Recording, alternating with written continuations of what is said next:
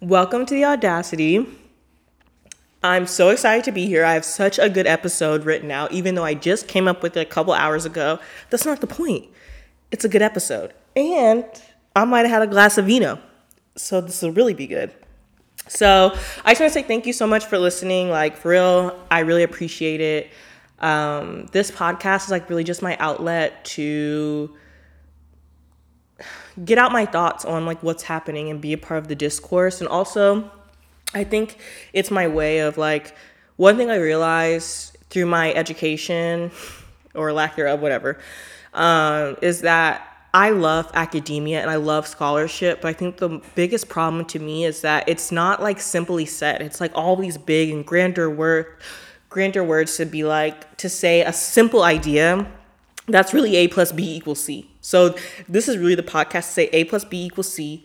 It's the proof is in the motherfucking pudding. And I'm excited. And normally, like when I don't have nothing to talk about, I'll try to break it up and have, pieces. But when it's something that's really important and it's all I can think about, like I have to get it out. It's word vomit. It's not though, because it's, thought out. But I have to get my thoughts out because I'm just so excited to have a medium to talk about whatever I'm thinking about and just lay it on the carpet. And I think too is like, normally when I say things, it's a debate. And here there's no debate. Like, it's fact because it's here and there's no one to argue with me or make me feel like I'm wrong. So welcome to the motherfucking Audacity. I have the audacity to say what I want to say, the courage, and I won't back down. I can't back down. Okay, no Camp Rock. I will try my best not to sing, but I'm in a musical mood. Trigger warning. So yeah, this is going to be a good episode. And it is titled, What is Mine is Not Yours. And it needs to be that dramatic. An examination of Black cultural ownership. And this title is from one of my good friends, Tierney. They came up with this title. They're the person who I bounce all my ideas off of for the podcast. They are one of the smartest people that I know. And they were also with me at one of the most traumatic periods of my life, high school. So thank you, Tierney, for the title. And thank you for letting me bounce my ideas off of you. But let's get into it. So first and foremost, this is like the preface. Like, if you're not down with this, you need to listen. I was going to say click off, but don't click off. Be uncomfortable and listen. I think a part of learning is being uncomfortable. And examining why you're uncomfortable and then pushing past that. So I'm starting off this episode with saying I am gatekeeping Black culture. I am one of those people to say don't fucking do it, because I don't exist in other people's culture or go into other people's culture because I like my culture. I like where I'm at. And not to say that I'm opposed to learning and engaging and understanding, but I know the lines not to cross and what not to do and what not to say. And it seems like no one ever gives Black people the same respect. And I know why that happens, because Black people don't garner that same respect. Black people don't get respect. And Black people are expected not to expect respect. I hope that made sense, but that made sense. Like, we are expected, let me say it like this. Everybody has a lane, and everybody's always in Black people's lane because they think that we don't deserve that lane. And that's not fucking fair. Like, I wouldn't engage in someone's culture disrespectfully, but it seems like that's not the case. Like, for us, no one ever thinks about that for us. So this is what this episode is going to be about. And I'm going to talk about aesthetics. I'm going to talk about musically. I'm going to talk about linguistics. Because and linguistics speaks to African American vernacular English or Black vernacular English, whatever. And if you call it Ebonics, I'll fucking come through this mic and beat you up. Don't do it unless you're Black, which anyways. I'm sorry if I'm coming at y'all hella hard, but this is actually something that, like, it really bothers me. Like, it gives me the goosebumps. It makes me so upset because I feel like I'm powerless. And that's exactly what it's like to be Black and have other, intersectional roads. And that's what you feel like when something happens to you, is you feel very powerless. Like, you feel like, how can I change this? Like, how can I not feel like this? And ultimately, I hate to be a pessimist, but I think it's a realist. You can't. But it's not on us to change anything. It's on the people who are stealing our culture, which includes white people and non-black people of color, to change your fucking ways and stop making black people feel uncomfortable. Like, it's not a cute look. Like, it's really disgusting. Okay. Segueing into what inspired me for this episode. So typically I have something that really inspires me to do an episode. Like, this was so pressing. I had to take an hour out of my work day to type all of this up because it was so irritating. So earlier this week, Jessie Nelson, whatever, irrelevant.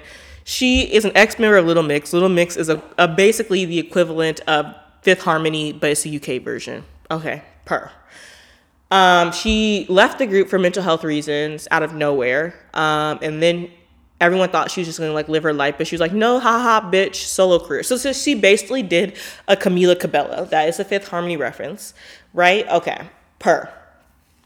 That is also per is an African American vernacular English word, okay? And she dropped the song called Bad Boys with Nicki Minaj, and I put in my notes Woozy Face, and that's an emoji, so look up Woozy Face emoji. And basically, Jessie Nelson is a white British woman. Just sum it up. She's a white British woman, and in Little Mix, there's only one black girl who's in the group, so she's already pretty ostracized. And side note, racism is bad for black people everywhere, across the diaspora, across the globe. I'm pretty sure in other universes and galaxies, but I hope you're not doing this dumb shit in other universes and galaxies. And so her experience, I can imagine, even though she is lighter skin and appears to be mixed race, and that's what they call it abroad. I'm not saying that but that's what they say in the UK, mixed race. That's actually a box to check.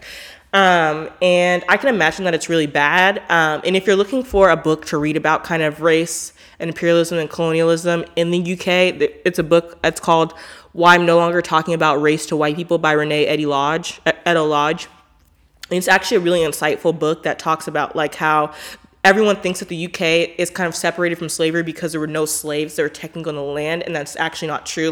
They have slave ports, in for example, Liverpool, they have a slave port or a port for enslaved people. So that's actually the proper way to say it, is enslaved people, because they were they were forced to be in chattel slavery, not that they chose that.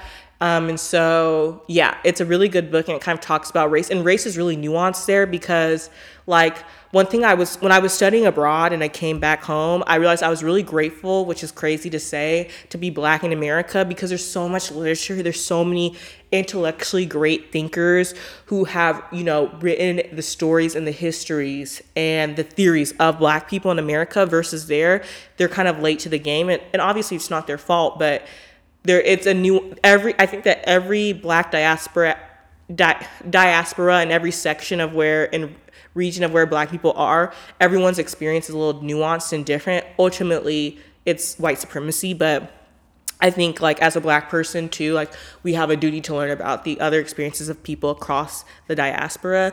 So yeah, that's a total side note. But anyways, yeah. So back to Jessie Nelson, her white ass. So she released a song in a music video, and she samples Bad Boys for Life by Diddy. And her exact lyrics are, be a nice little boring when you in between the sheets. When I write the hee-haw, I know how to please ya. Got a little attitude, but I think he's kind of cute. So hood, so good, so damn taboo. What? Oh my God, I can't believe she said that. Okay. No, you know how to please me. Like your raw baby's sashimi. I'm drunk, sorry. Can you believe she said that? That's extremely racial. And I know that I'm going to have to go back and break down why it's racial. I was hoping that I could move forward, but I know I can't. She's basically going back to the stereotypical archetype of black men, that they are animalistic and virile sexually, that they are there to sexually please you, and that is their main role. And that harkens back to chattel slavery. Oh my God, this is in a song in 2021. Oh, not surprised, but let me fiend surprised. And she's also saying that black men are inherently seen as bad boys. And I'm like, bitch, the fuck? Girl, that's a bad look. That's not good. I'm not going to go any deeper to that, but she's basically comparing black men to slave days. Wow. Wow, wow, wow. And a little update is Nicki Minaj defended her, which, whew, that's like reaffirming that she's fucked up. Like, girl, and then she basically said, Nicki Minaj was basically like talking about, just focus on the wrong things. Like, girl, address the fact that you're silencing a rape victim, a rape survivor with who your husband raped. Like, what? But this is real. This isn't a comedy. This isn't another world, another place. This is here. Wow, right? And so this, okay, let me finish. So then in her music video, she also looks racially ambiguous. Like, she has a loose curl texture, a wig, obviously. And she, like I said, she embodies black movements and archetypes with her mannerisms and like wearing baggy clothes, and black people like are demonized for wearing baggy clothes or sagging, like even by our own families, which is out of respectability politics, which I'll get into later. But when white people do this look, they are like, wow, bitch, you're really doing the thing. Like, it's groundbreaking, it's something new. But when black people do it, we're criminalized. And I know you're thinking like, Leah, it's not that big of a deal, but it really is, because what it does is it reinforces this idea in people's mind that black people are bad, that black people shouldn't be doing these things. And that then directly turns into the safety, our literal safety, how people think. Like, you think of Ahmaud Arbery. Think about what those white people thought when they gunned him down and he was running. Like, we have these things in our media and in our news cycle and all these things that reinforce these ideas about black people. And then that turns into actual violence because people don't have common sense. People are fucking dumb and people don't pick up a book to read. Like, you're being peddled this information, bro. Like, this isn't based in fact. It's not based in realness. But that doesn't matter, right?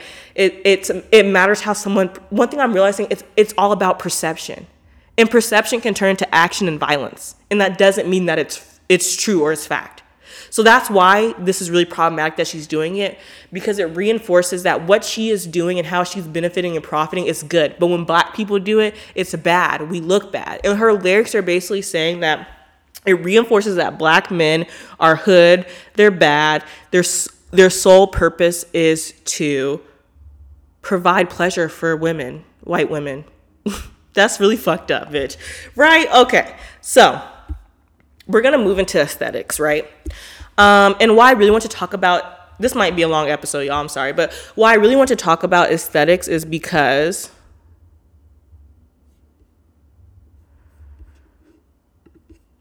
sorry, I got distracted. Why I really want to talk about aesthetics is because white people and non-black people of color, and when I say white people, I'm also including non-black people of color, because there are non-black people of color who pass as white, and there are also non-black people of color who exhibit anti-blackness towards black people. Like, what people don't understand is nobody likes black people. And I know that that's not outlandish to say, it's really true. And even black people don't like black people. But that's another conversation for a different day. So they're constantly stealing the visual aesthetic of black women. So I'm going to refer to pop culture, and then I'm going to go to like normal culture, because pop culture is a world of its own. So you have the Kardashians, duh.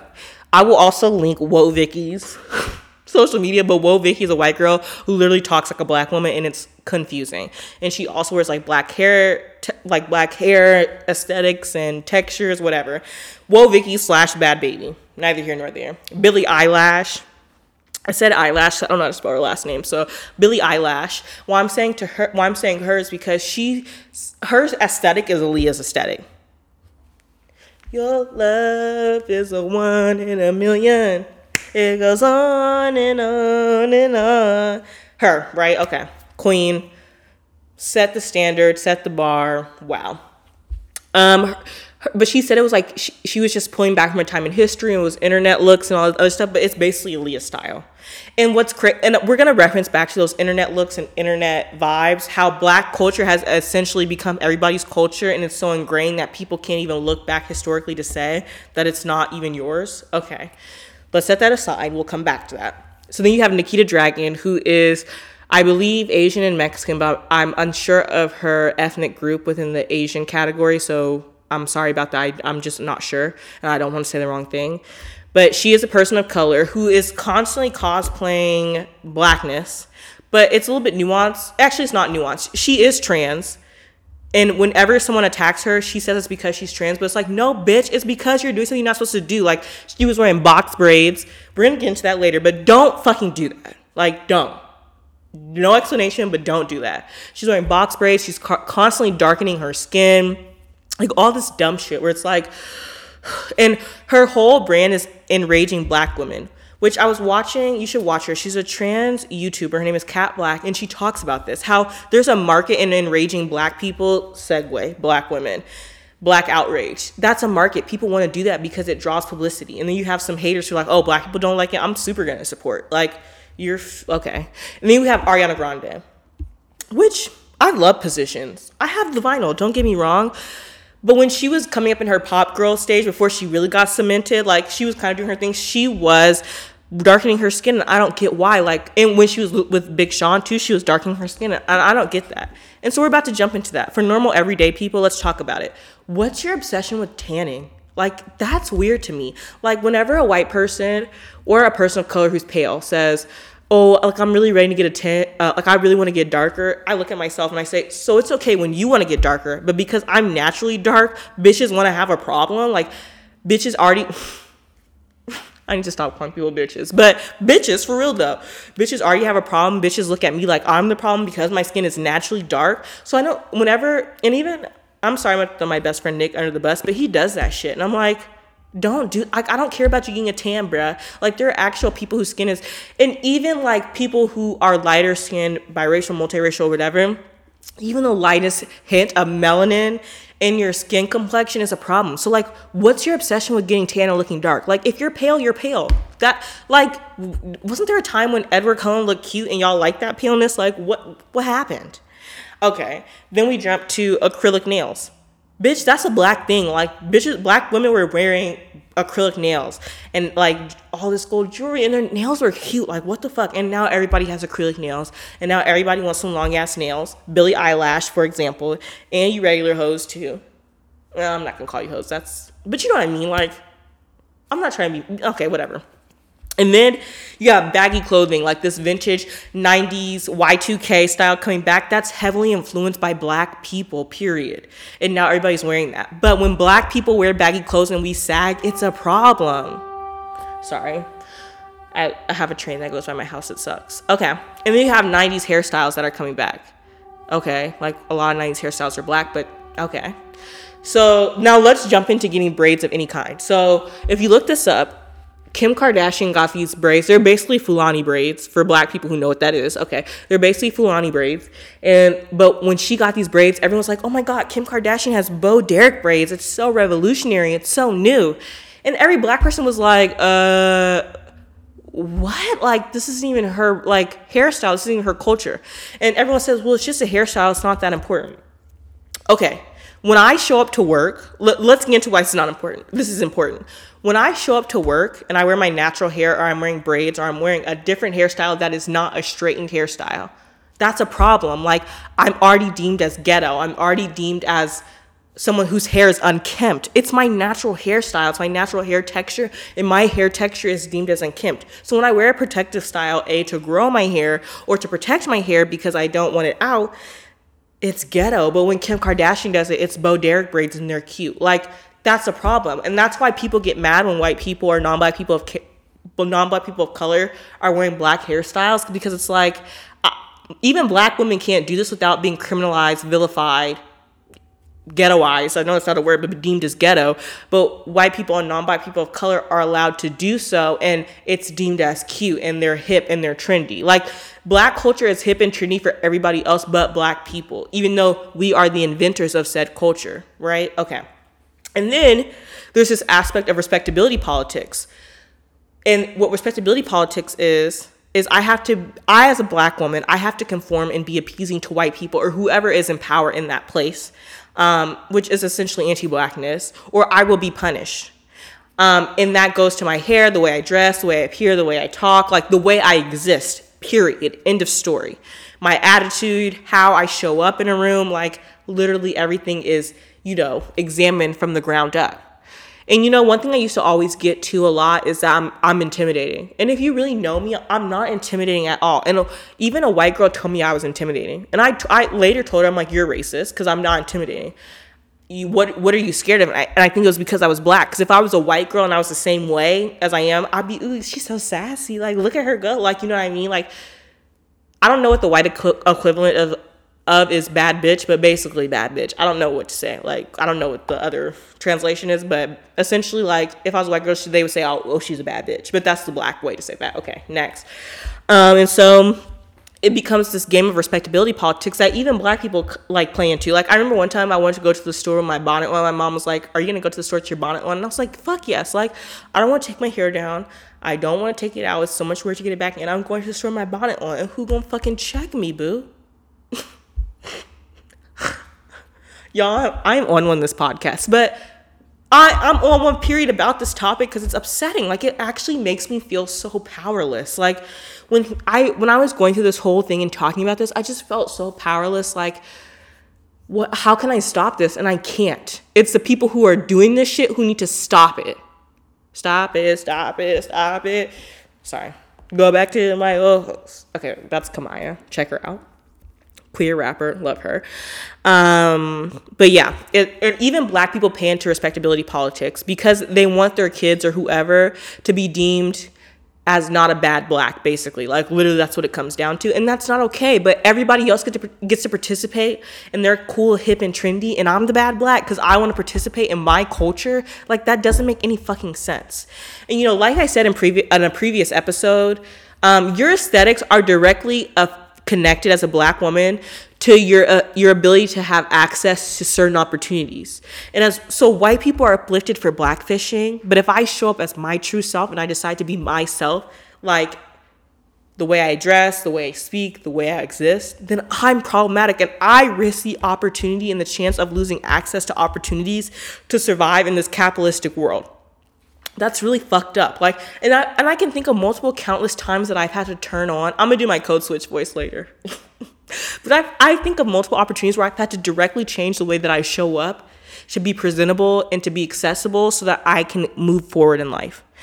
And that, I mean, at the end of the day, that fucking sucks. Like, that's not the way the world should be, but it is. And you have, like, in some cases, you have to do that in order to move forward. And that makes me really upset because no black person should ever have to change the way that they show up and exist to be accepted and to be able to move forward in life. But that's the game you gotta play in this world and in America, right?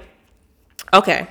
Next in aesthetics, we're gonna get to, yeah, this is gonna be a long episode. I'm looking at the time and like, bitch, I'm just only through aesthetics, and I have a lot to say because it's something that really bothers me.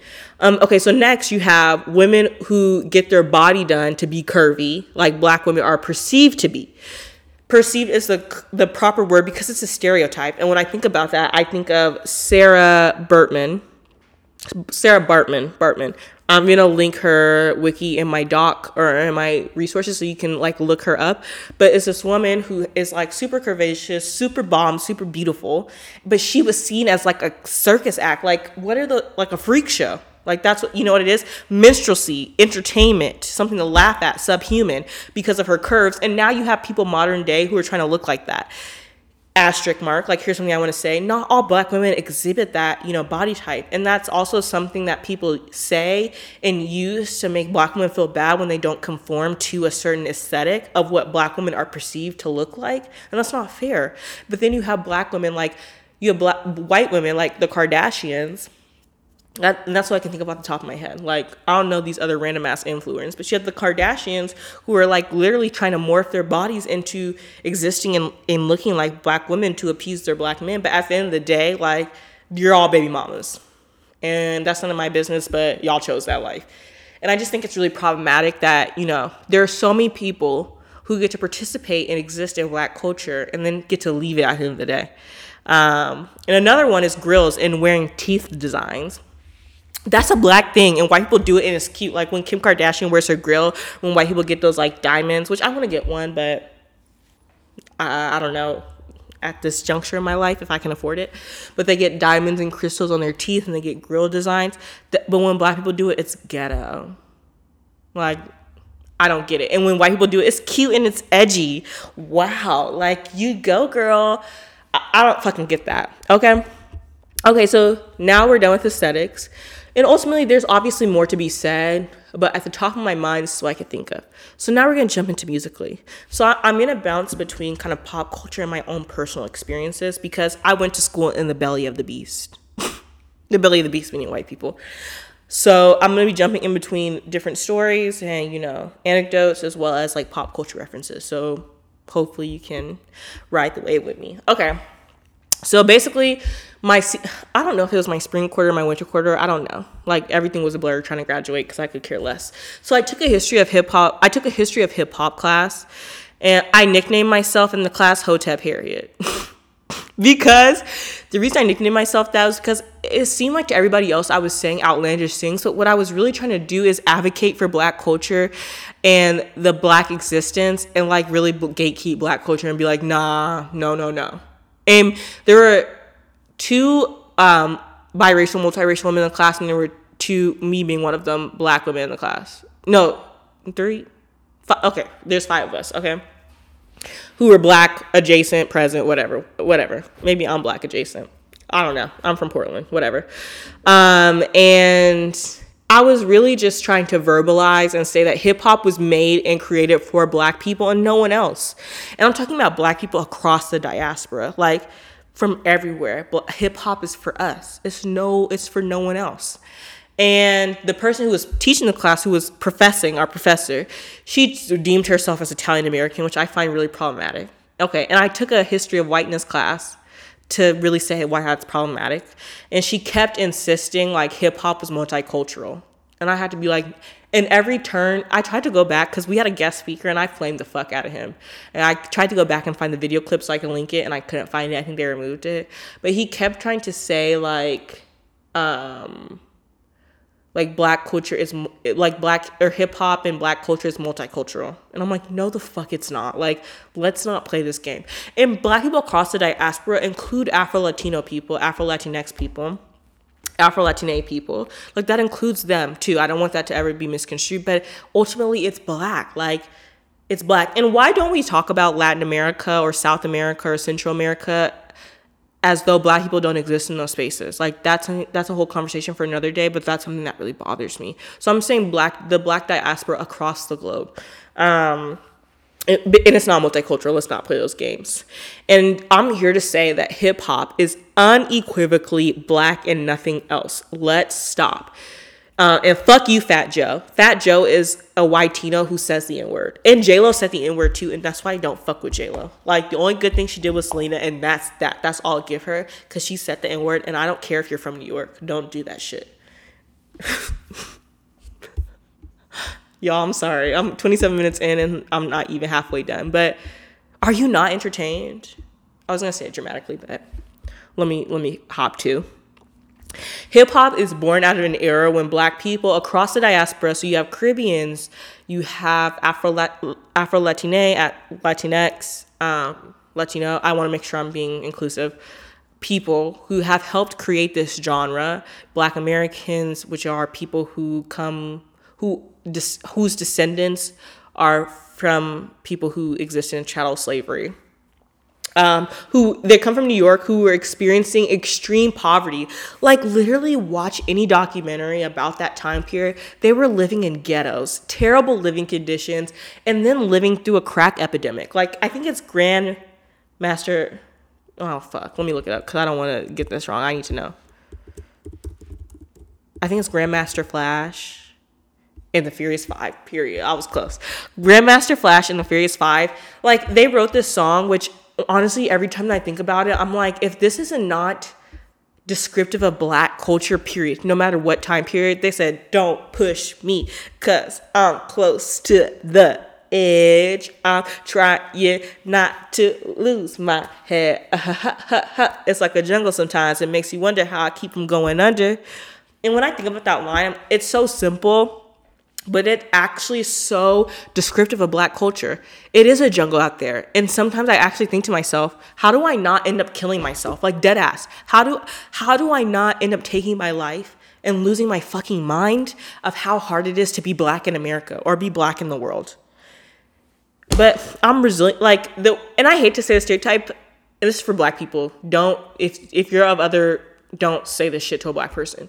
Black people, to my black people, we're so resilient.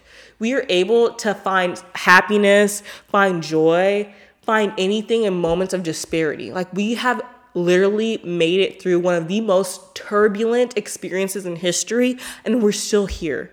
Like, I think about my ancestors and I know that they're so happy for me, and that brings me joy. But at the same time, it's like, damn, bitch, it's hard to be black in any era. Now, it's definitely more difficult in certain eras, but like, I don't think it's gonna get fucking easier. So yeah, like, I think about that song and I'm like, wow, like, it expresses our pain. In the lyrics, it expresses our pain and our struggle that black people face and continue to face. And it's our medium to express whatever emotion we feel. It's our fucking battle cry. Hip hop, R&B, and really fucking any genre. Black people have created every genre, almost every genre that there is. And it's been stolen, theft, whatever you want to call it. In every genre, it's our rallying call, it's our battle cry. It's our place to express whatever we're going through. And it's not anybody else's. Okay. So that class was like super hard for me. And I fucking hated it. Sorry about the train, but I fucking hated it. I just couldn't believe that a white person was teaching about, because that's what it is essentially, was teaching about something so integral to black culture as hip hop, and then continue to call it multicultural. And then there was these two twins, which I called them Thing 1 and Thing 2, because they were so fucking dumb. They did this presentation on gangster rap, which is like NWA, Snoop Dogg, like that era, and like West Coast California rap. They said that DaBaby, his homophobic ass was gangster rap. And in the middle of their presentation, I had to come off mic and say, stop, that's not true. Like, let's not play those games. Like, no, don't do that. Like, I had to interrupt their presentation and say, what did Kanye say? I'm gonna let you finish, but right? Okay, so that class was so hard for me. I can't believe I went to that school, and I can't believe, wow. I just have to laugh to keep from crying from the pain.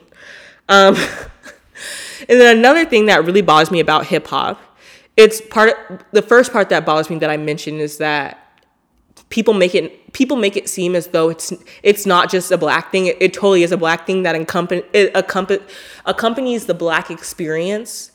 But then in addition to that, hip hop is majorly at this point consumed by white people. Like, white people are the main ones buying the ticket because they have the capital, or because it's in price. It's not that black people don't have the capital, but black people are not, like, I spent $100 for a Drake ticket once, and I'll never do that shit again. I paid $35 for a ticket, and that's what I want to pay continuing going forward. I don't want to pay an exorbitant amount to go see you in concert, and I don't want to pay an exorbitant amount for your merch and all this other shit. But white people will pay.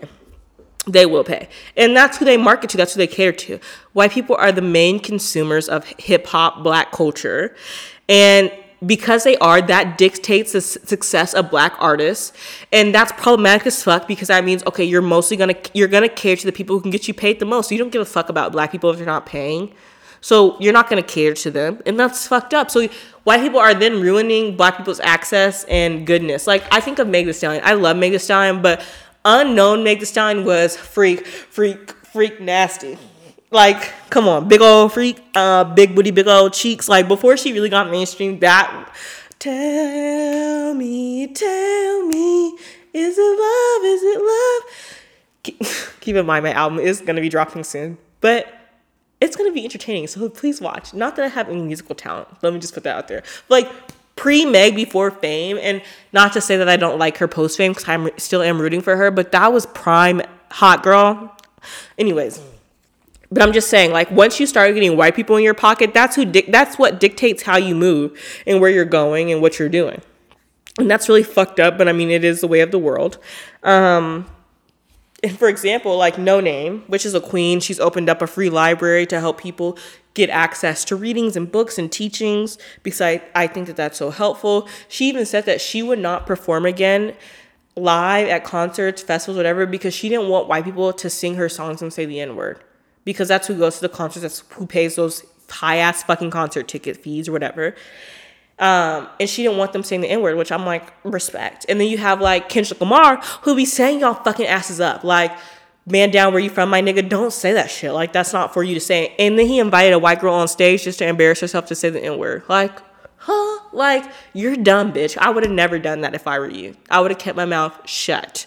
And then you have people like Kendrick Lamar who be saying y'all bitch asses up, but at the end of the day, you're at his concert and you're still saying the N-word.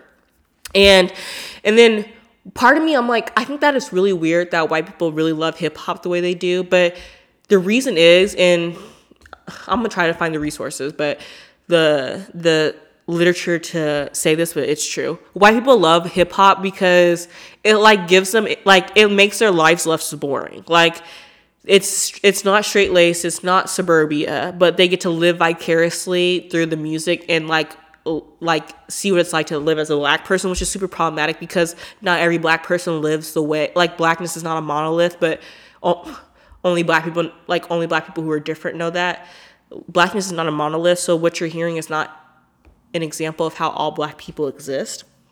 And so they have not even a real iota, not even an iota of what black people actually experience. And if anything, it's a fucking mess. And the fact they think that they can somehow get be like dangerous and bad and cool, like those fucking lyrics that Jesse Nielsen said, it's like, help us, Jesus, fix it, Jesus. And if you're not a denominational, you don't believe in religion, pray for the rapture, but pray for an asteroid to hit us and we just implode, because I don't know what we can do. Because I think one thing in blackness in general, whether it be in music, whether it be in art form, like whatever a medium is, it's a lived experience. In linguistics, it's a lived experience. It's not anything you can listen to a song or watch a TV show or read a book. Like, it's a lived experience. Just like there are other people's lived experiences who I will educate myself on, but I know that I will never live. And I'm here to be an ally. But nobody ever does us that kindness. And ultimately, I need to find this quote, but it's basically, white people want our rhythm but not our blues. Like, nobody actually really wants to be black. Because if you were black, like, if you watch Lovecraft Country, when, I forget her name, but she was basically like really transformed into a white woman due to magic. Like, no one actually wants to experience what it's like to be a black person, because you know it will fucking suck. Okay? So then why do you continue to engage in our culture that ultimately ends up oppressing us? Tell me why ain't nothing but a heart. Like, tell me why ain't nothing but a mistake. Tell me why. Like, literally tell me why. I just want to know. I was going to sing another song, but I won't do that to you. And then there's another side.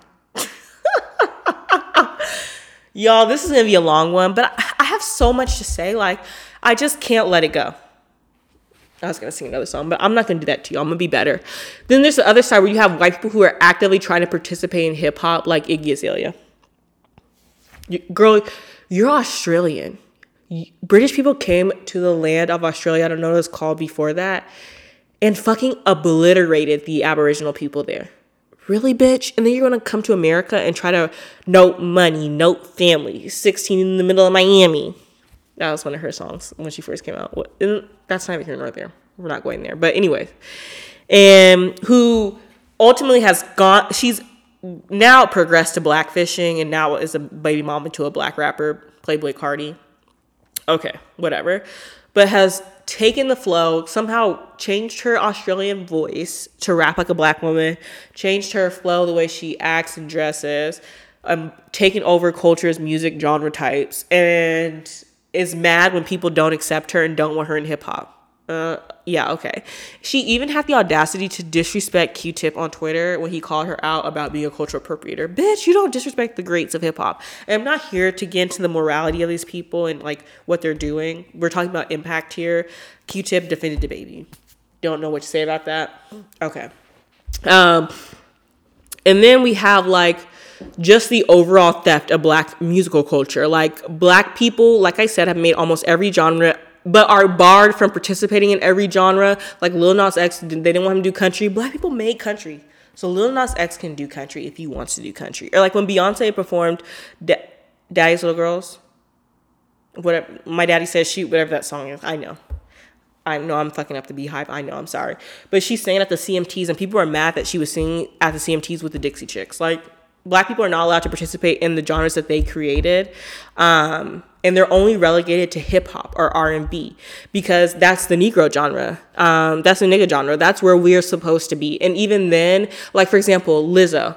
I think that Lizzo is not allowed to be in pop because she is a pop artist. A, because of fat phobia, and B, because of anti-blackness. And fat phobia is essentially anti-blackness. Fight your mom about it. So we're only relegated to hip hop and R&B, and those are our genres, and those are the Black genres. But somehow Macklemore won a Grammy for Best Hip Hop Album. And actually, the Grammys should really forever be canceled from that moment. I mean, they really should be canceled, period. But from that moment, they should really be fucking canceled. And then we're gonna get to this. Why do white people and non-Black people say the N-word? Tell me why. Like. But that's a rhetorical question because I know the answer why. And the answer is two things. White people have been told and shown and feel that everything in the world belongs to them. So, and nothing's off limits. There are no boundaries, especially when it comes to Black people. So why not say that word? Why not? It's yours to say, right? Okay, cool. And then the other reason is Black people aren't supposed to have anything be theirs. We're not supposed to have anything. We should be lucky that we just even exist, period, right? So why should we have anything that makes us feel disrespected, makes us feel less than? Because Black people's only purpose in this life and how other people see us, because I don't believe this, not even one moment, is that we only exist as something to consume or to be entertained, like to be entertaining towards somebody else. We are a living minstrelsy for the entire world. So how dare we gatekeep words that hurt us and make us feel less than and represent such a terrible moment? And let's just say this, we'll never know how awful slavery was. We will never know the depths of what those people went through, what my people went through. We'll never fucking know.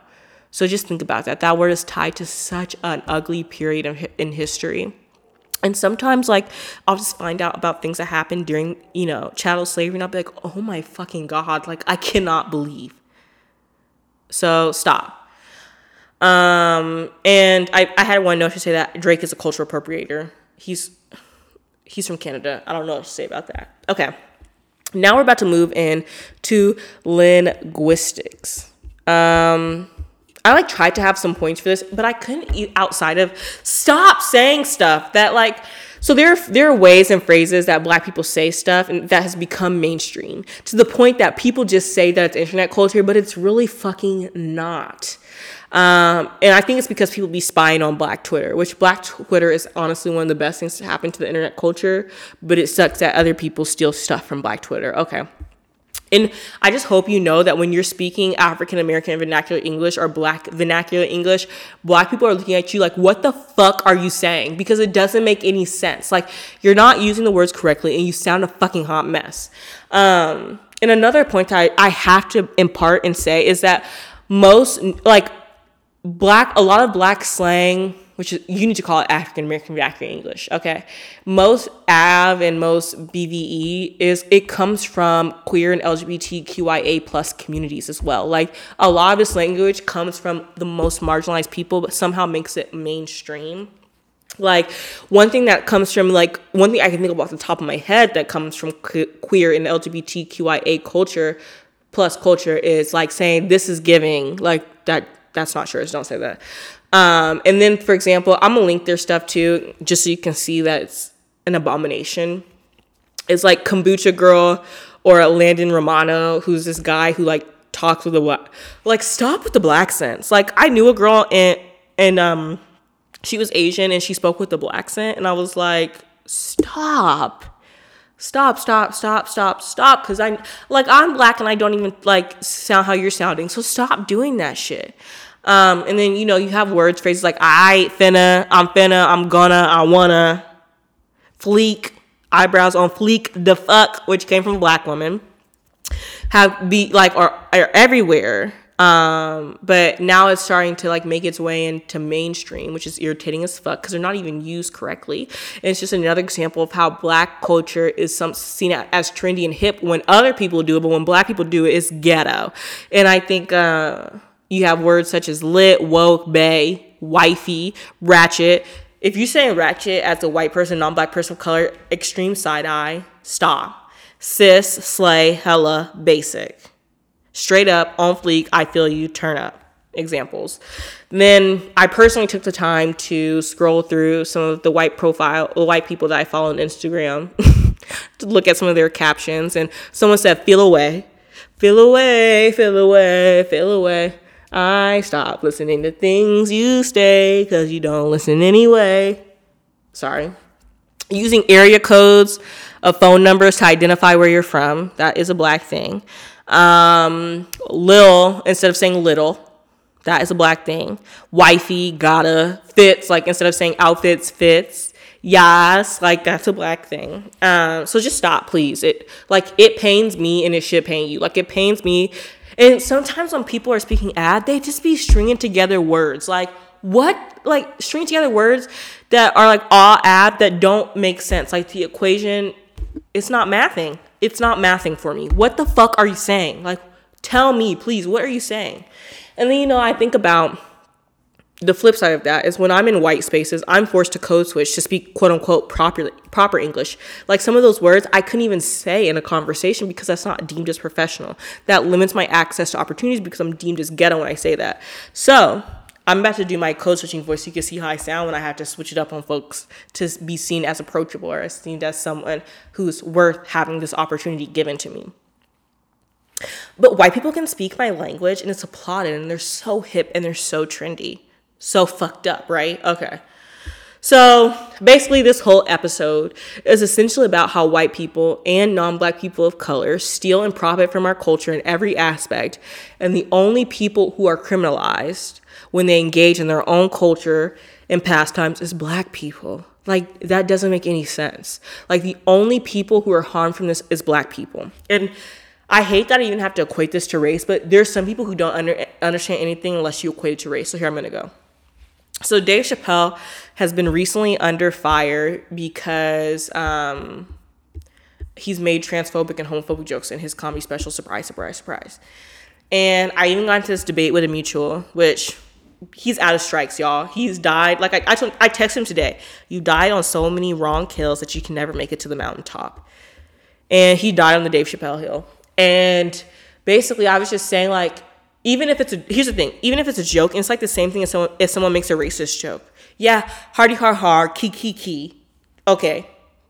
But what you're doing is you're instilling and you're amplifying and showing that this person, this group, this marginalized community is treated as other, which reinforces in other people's minds that this person is not even deemed the worth of respect, deemed as a person, deemed as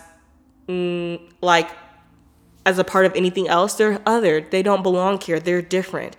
Let's ostracize them and make them feel even more different. Like when you make transphobic jokes, he said he was a TERF. Like, whoa. I don't even know how to engage with that. Like, that's just wrong. When you engage in that stuff, you're therefore normalizing that it's okay and that where you're coming from and your ideology, your perspective, how you perceive things is correct. And that can translate into other people and that can reinforce their perspective, how they look at the world, how they see things of that group being othered. And so that's why it's really harmful, because then how that translates is you have literal violence happening to people. You have Ahmaud Arbery getting shot by white people because they want to gun down a black person. You have Trayvon Martin getting shot by a fucking rent-a-cop who wanted to be a cop, whatever the fuck he is, harming a black boy. Like, what the fuck? You have Sandra Bland dying and looking dead as fucking her mugshot. Like, is that not crazy? Like, I know that people think this is all fun and games, but no, it actually translates to real life violence for black people. We are the only people who are affected and lose access to opportunity and jobs and employment and housing and resources because of if we participate in our culture. So everybody else can participate in our culture, but we are not allowed to, because it will actually mean that harm will happen to us, whether it's access to resources, money, opportunities, our life. That is fucking wild. And black people create culture, period. Across the diaspora, black people create culture. And We participated in it because of similar life experience, similar lived experience, and it's because we have a shared history. We all have a shared history of colonization, imperialism, chattel slavery. While white people are voyeurs in Black culture, and once they think they become enmeshed, which will never be enmeshed, they'll never be a part of it, they then dictate how the culture moves because of their capital. That is fucked up, and because of their power as consumers. And people constantly underestimate the power of Black people as consumers. When Black people will spend their money on shit when it's fucking right. But if you want some bullshit, you're not getting these coins. Like, I have not gone to see Shang-Chi, and I won't. You're not getting my fucking coins because of the cast. Like, what the fuck? Okay? And then, to be reiterated, Black people are only seen as something, not someone, to be consumed and as entertainment value. And that's even seen when we see these videos of unarmed Black people being killed and videotaped, like George Floyd. That's entertainment. That's like trauma porn for people. No Black person in their right fucking mind wants to see that, but other people, that's trauma porn to them. Their stories and their lived experiences are sold, and that's it, period. Not many people. Like, I know that we think that we have empathy, but if you had empathy, your life mission goal would be to figure out how to make Black people, and I will say non-Black people of color feel, and indigenous people, make them feel like this world is fucking theirs. If you really had empathy, you would do everything in your power to change the way you see things, because it is fucking sick. So when you see those videos of unarmed Black people being killed and harmed by police, like, that is entertainment. That's a story to be sold, but nothing to actually be done.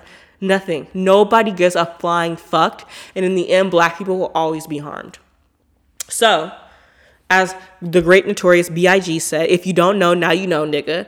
And I implore all of you to look these things up if you didn't know, and find ways to change the way that you exist in the world to make other people, Black people, feel uncomfortable. I know that that's not at people's forethought or their forefront, but that has to be moving forward, because it makes me super uncomfortable to see white people participate in Black culture and non-Black people participate in Black culture. It makes me really uncomfortable. Like, it makes my skin crawl and it makes me feel powerless.